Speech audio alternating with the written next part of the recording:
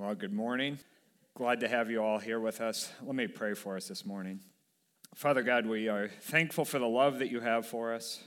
We thank you for the Palm Sunday story of Jesus riding in to Jerusalem and what that means for our lives here today in America in 2022 in Danville. God, please open our hearts and our minds, our spirits to receive what it is that you have for us. We pray that you would move in our midst, that you would fill this place with your peace and your presence, that the enemy would not snatch away the seeds of the gospel that are planted. And we pray that we would have open and receptive hearts for what it is that you want to do in us and through us. It's in Jesus' name we pray. Amen. Who is Jesus? It's a question that the crowd in Jerusalem was asking in Matthew 21:10. Who is this? We're going to do a series in a few weeks on who is Jesus from Mark 4, where the disciples ask the exact same question. Who is this? And it's a question for us today as well. Who is Jesus? So I have some pictures that I'm going to show us of some different depictions of Jesus. My intention is not to offend anyone, all right? So I just did some searching online. The more offensive ones you can find for yourself. These are various depictions of Jesus and how different people have portrayed him. So that is Korean Jesus, Chinese Jesus from the 19th century, Black Jesus, classic Good Shepherd Jesus. The church I grew up in had that picture on the wall. And I showed some of these pictures to some of our kids at the Hope Center.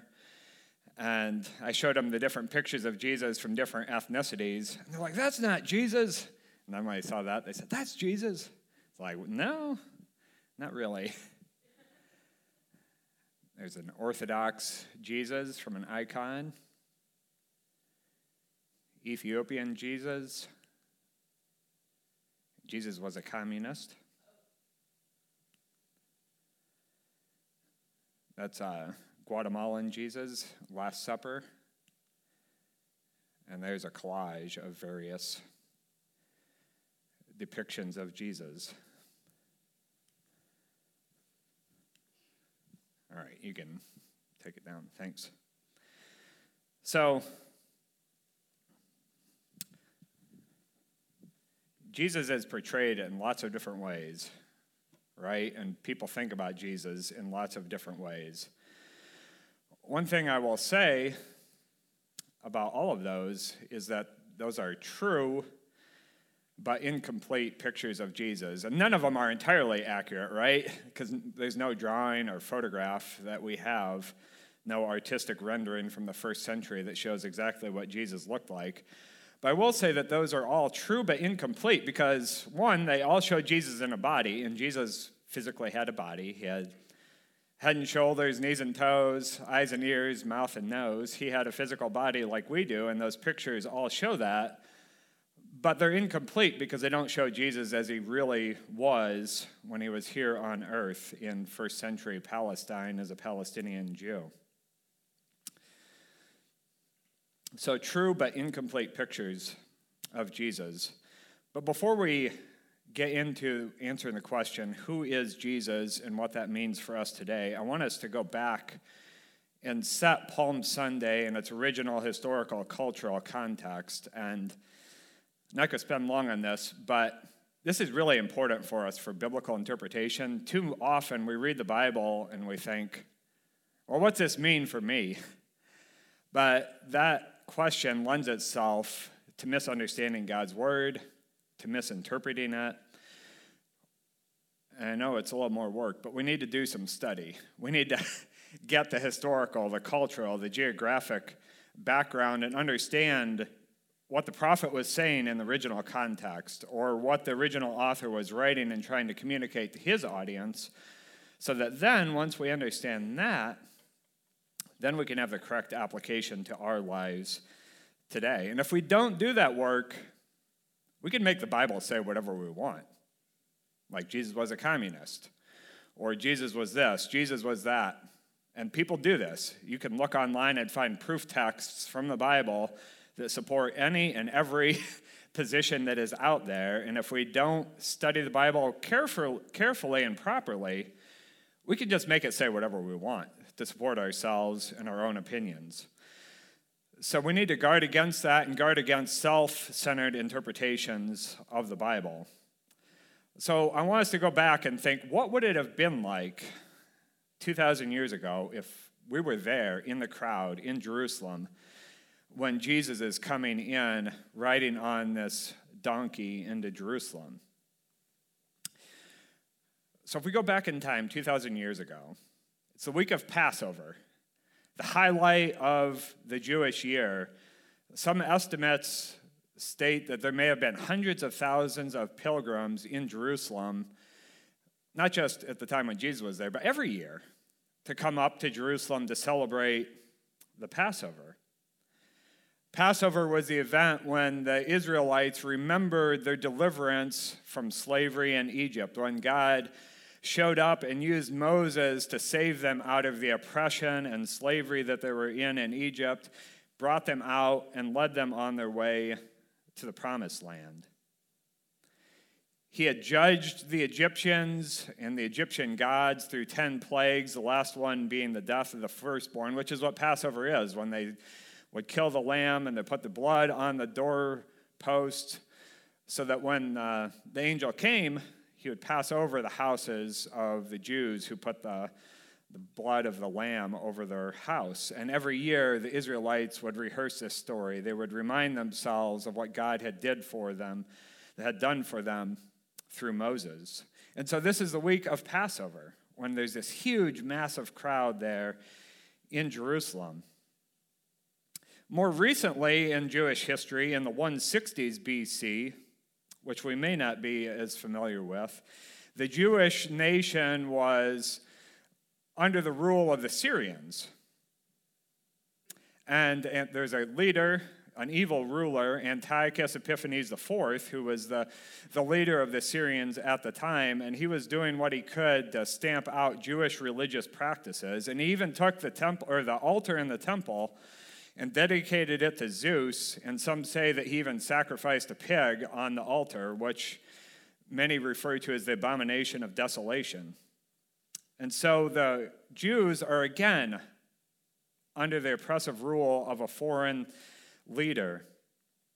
And in the midst of that, in the 160s BC, there is a family, the Maccabees. Judas Maccabeus is the military leader, and he leads a rebellion, and he overthrows the Syrians, throws them out. They rededicate the temple and all the parts of the temple back to God and purifies the worship practices. And then following this, there's a festival procession where people are waving palm branches, celebrating what God has done for them through the Maccabees and restoring the temple practices and restoring Jerusalem back into the hands of the Jews instead of the foreigners. So both of these events, the Passover and then the Maccabean revolt, would have been in the minds of the Israelites at this time, as they remember God's deliverance from Egypt, as they remember God's deliverance from the Syrians. And at the time of Jesus, many are hoping for God to do this again, for God to show up, bring them deliverance, bring them freedom from another foreign oppressive ruler, this time the Roman Empire. And so they're looking for a savior. They're looking for a deliverer. They're looking for a Messiah. And if you study the time period, there were others, not just Jesus, but there were other wannabe messiahs who came up, and the Romans quashed them all. They all came to nothing. So the Jews, they're in exile, so to speak, in their own homeland, and they're looking for God to bring restoration, freedom, and hope. And then we cue Jesus. And Jesus comes riding into Jerusalem with a military force that he's trained and gathered for years. They come into Jerusalem. They engage in fierce fighting with the Romans. They drive out Pilate and the Roman troops, and eventually they establish peace in Judea, and Messiah Jesus rules over an independent kingdom once again. Is that what happened? That's not what happened.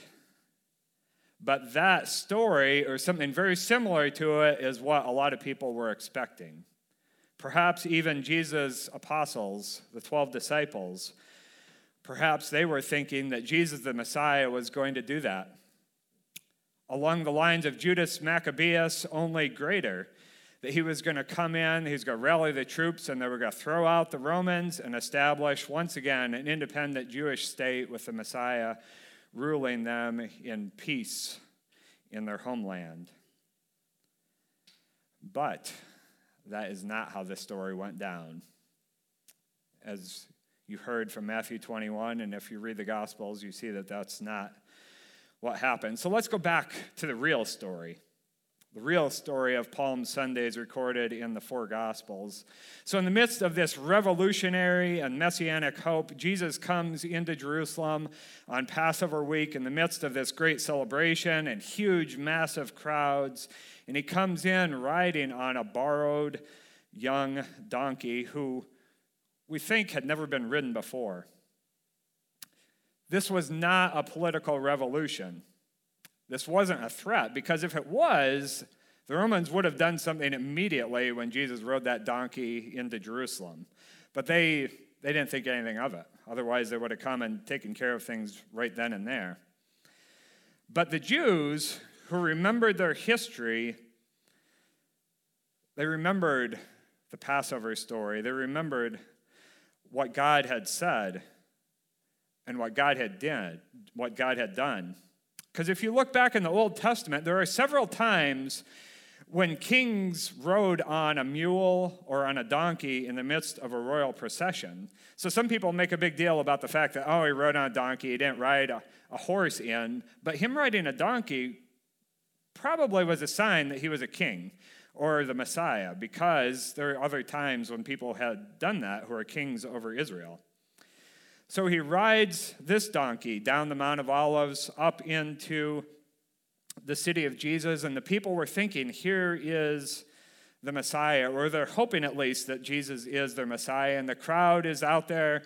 They're waving branches, some of them are palm branches, and they're shouting, Hosanna, which was a cry of save or save us.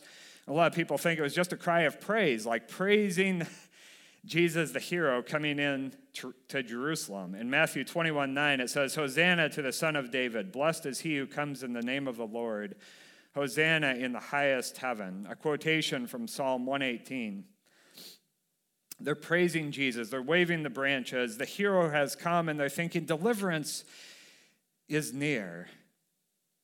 And then if we see right alongside this, Jesus goes into the temple and he purifies it, driving out the money changers and those who are engaging in business in the temple environment. And it's so similar to the story of the Maccabean revolt, because a very similar thing happened at that time, that some people were probably ready to take up arms then and there, join Jesus, and go out to fight the Romans. However, if we read the story of Scripture, Jesus never takes up arms. He never leads a military or political revolt. He never fulfills the hopes and dreams of many Jews. He's another disappointing hero, snuffed out by the Romans later in the week, crucified as an example of what will happen if anyone tries to fight against Rome. End of story.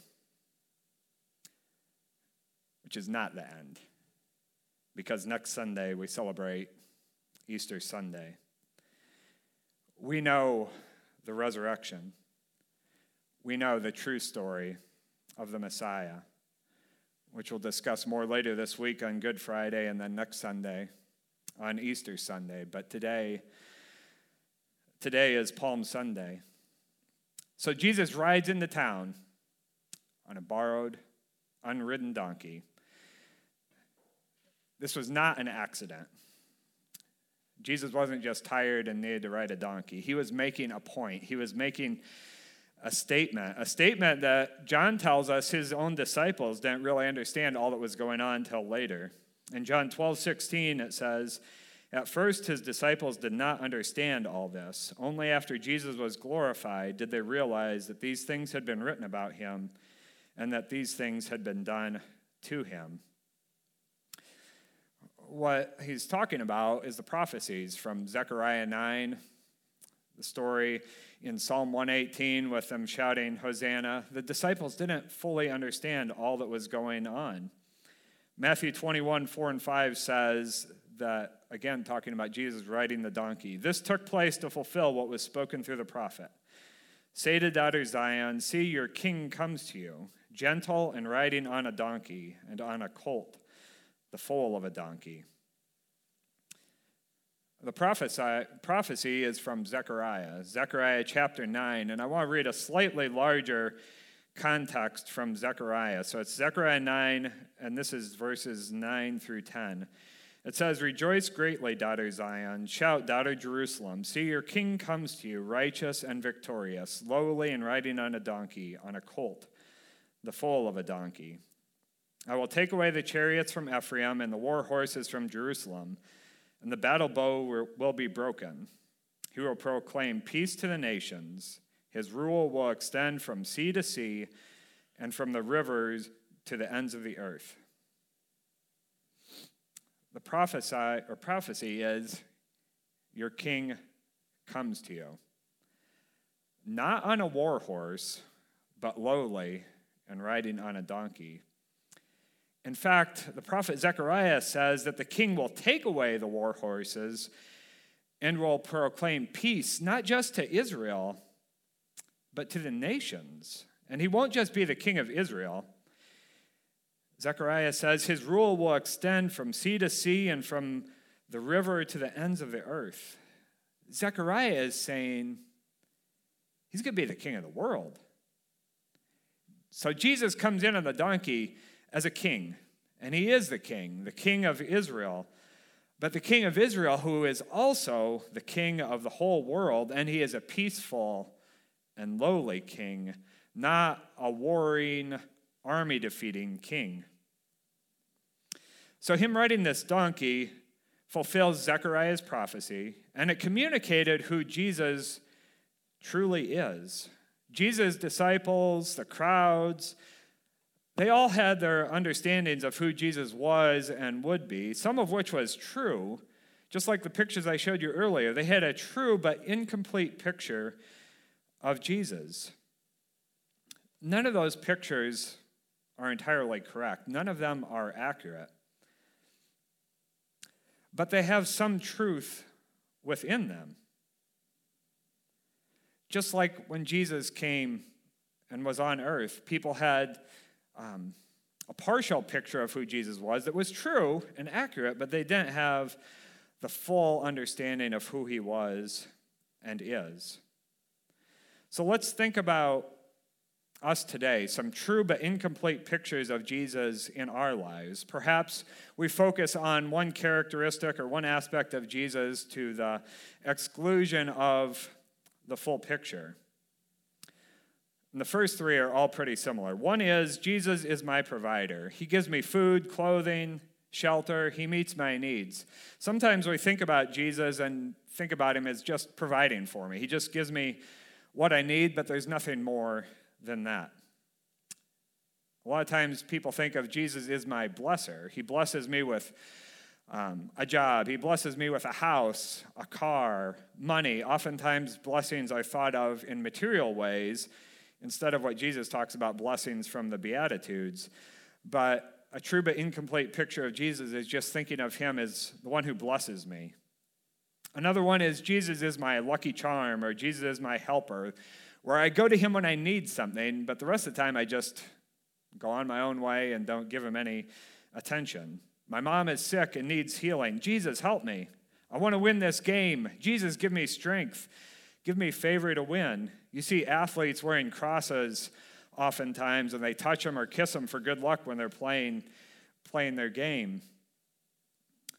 Three political ones. Jesus is a Republican, where Jesus supports the morally righteous agenda of the Republican Party. On the other hand, Jesus is a Democrat. Jesus wants everyone to have their basic needs met and cares about the poor.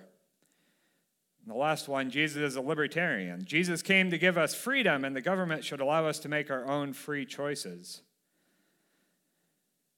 Some other two last incomplete but true pictures of Jesus. Jesus is my ticket to heaven. Jesus saves me from hell and ensures that I'll go to heaven. And oftentimes people have that view of Jesus, they don't think about what he means for my life right now. I just can live my life however I please. I'm good. I stamp my ticket. I've been baptized. I'm going to heaven. I'll do life however I want. And the last one, Jesus is love. Jesus will always love you. It doesn't matter your lifestyle or the choices you make. He'll always forgive you. And oftentimes this is to the neglect of the justice of God, and it ends up turning into a license for sin and self-pleasure. These are just a few examples of what I would say are true but incomplete pictures of Jesus, because Jesus is our provider, he's our helper, he's our blesser, he's our way to heaven. Jesus cares about freedom, Jesus cares about the poor, he cares about all of life, he cares about morality in all realms of life, and Jesus does love us. The problem with many at Jesus' time, and the problem in our lives, is we often have true but incomplete pictures of Jesus. If we go back to Matthew 21, the crowds call out, "Who is this?" Or the people in Jerusalem call out, "Who is this?" And the crowds answer, "This is Jesus, the prophet from Nazareth in Galilee." Some thought Jesus was a prophet. Some thought he was the Messiah. Some thought perhaps he would be a political revolutionary. And the list goes on and on and on about what people thought he was. And oftentimes those thoughts were true but incomplete. Just like us today, we can have true but incomplete pictures of Jesus. So who is Jesus? Who is Jesus for us? And today on Palm Sunday, I want us to focus on Jesus as the King. Because that's the essence of what it means for Jesus to be the Messiah or to be the Christ. Jesus is the King, and he talked much about and he demonstrated the kingdom of God while he was here on earth and what the kingdom of God was like. And whatever else we might say about it, when Jesus rode into Jerusalem on a donkey, it was indeed a royal procession. As Zechariah said, "Your king comes to you." The king had come. And there's lots of words we could use to describe Jesus, but who is this Jesus? He's the King of Kings, the Lord of Lords. He's the Creator, the Messiah, the Deliverer, the Savior, Emmanuel, God with us. He's the Alpha and Omega, the beginning and the end. He's before all things and will always be. He's our refuge and strength and ever-present help in time of trouble. He's the Good Shepherd. He's our intercessor. And he's all that and so much more. The question is, though, is Jesus our King? Is Jesus your King? If someone examined your life 24/7, 365, would it be evident that Jesus is your King? Would your life, your words, your actions show that you're following King Jesus and not just living for yourself or your own selfish desires or living for pleasure?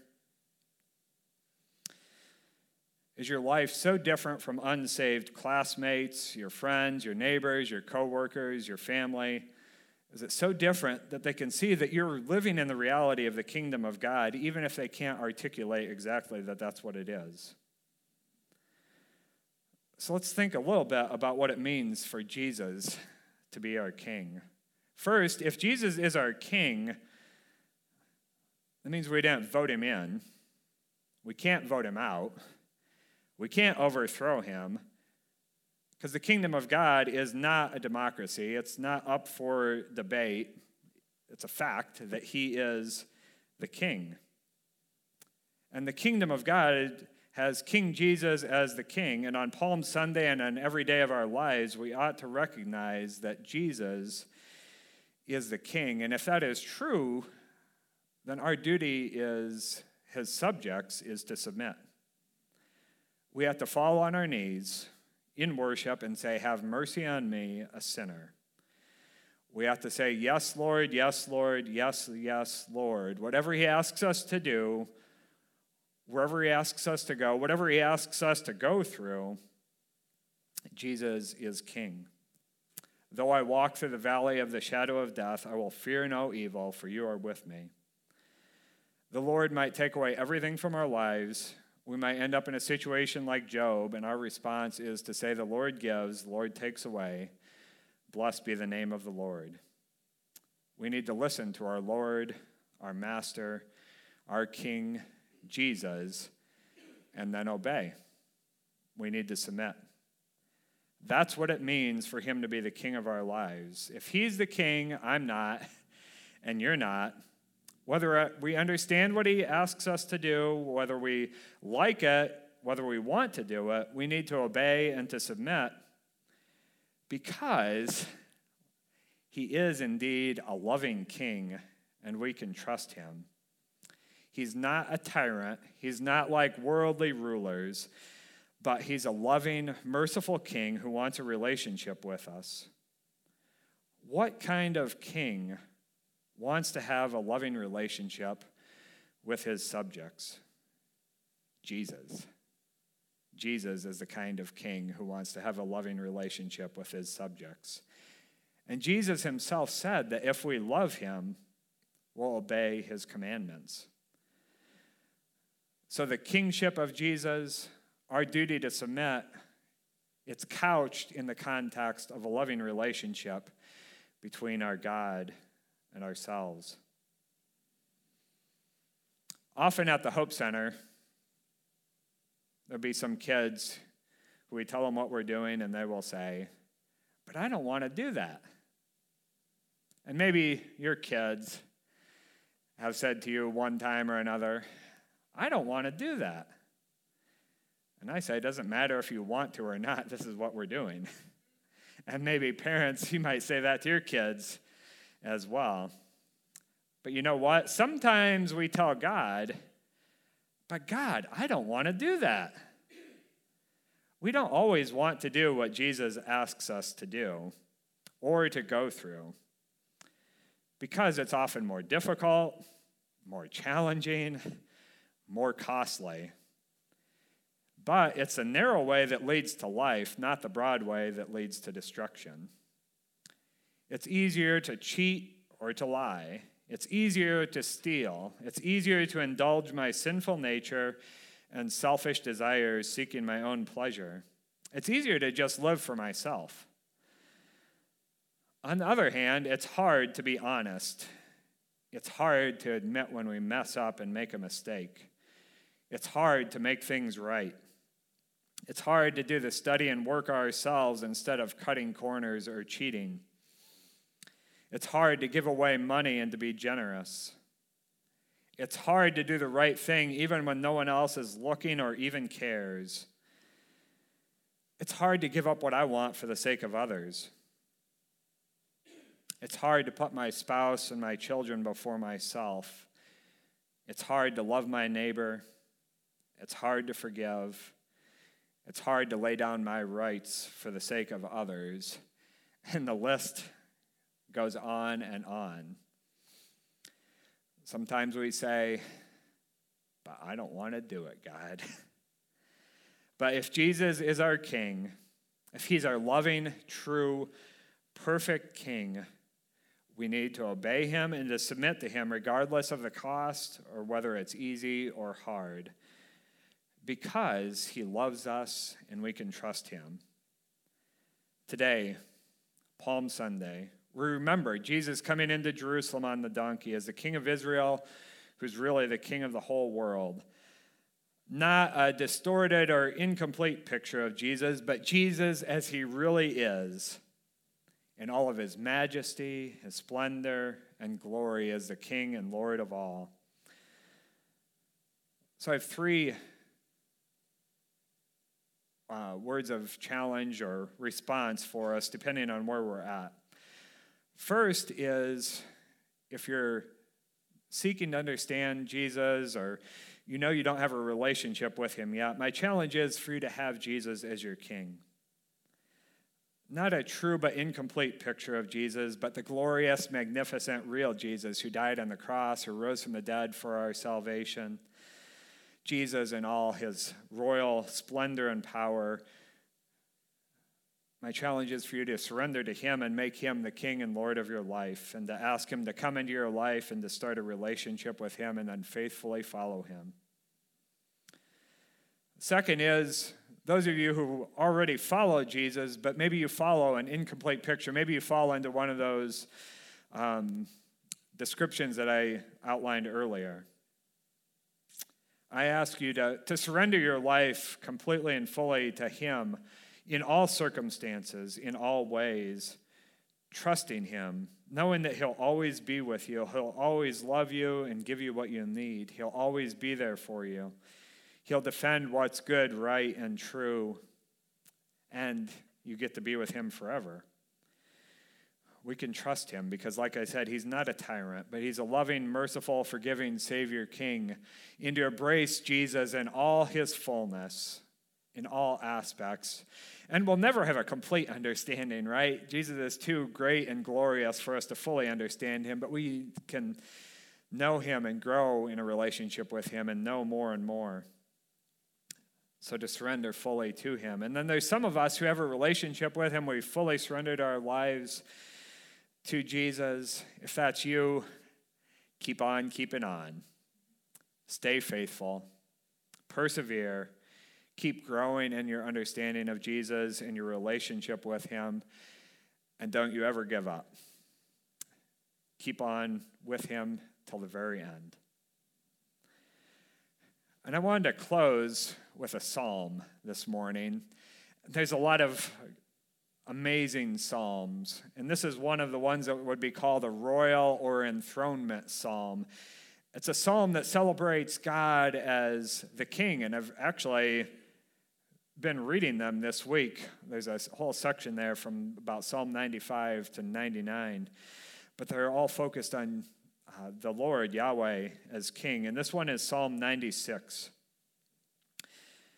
It says, "Sing to the Lord a new song. Sing to the Lord, all the earth. Sing to the Lord, praise his name. Proclaim his salvation day after day.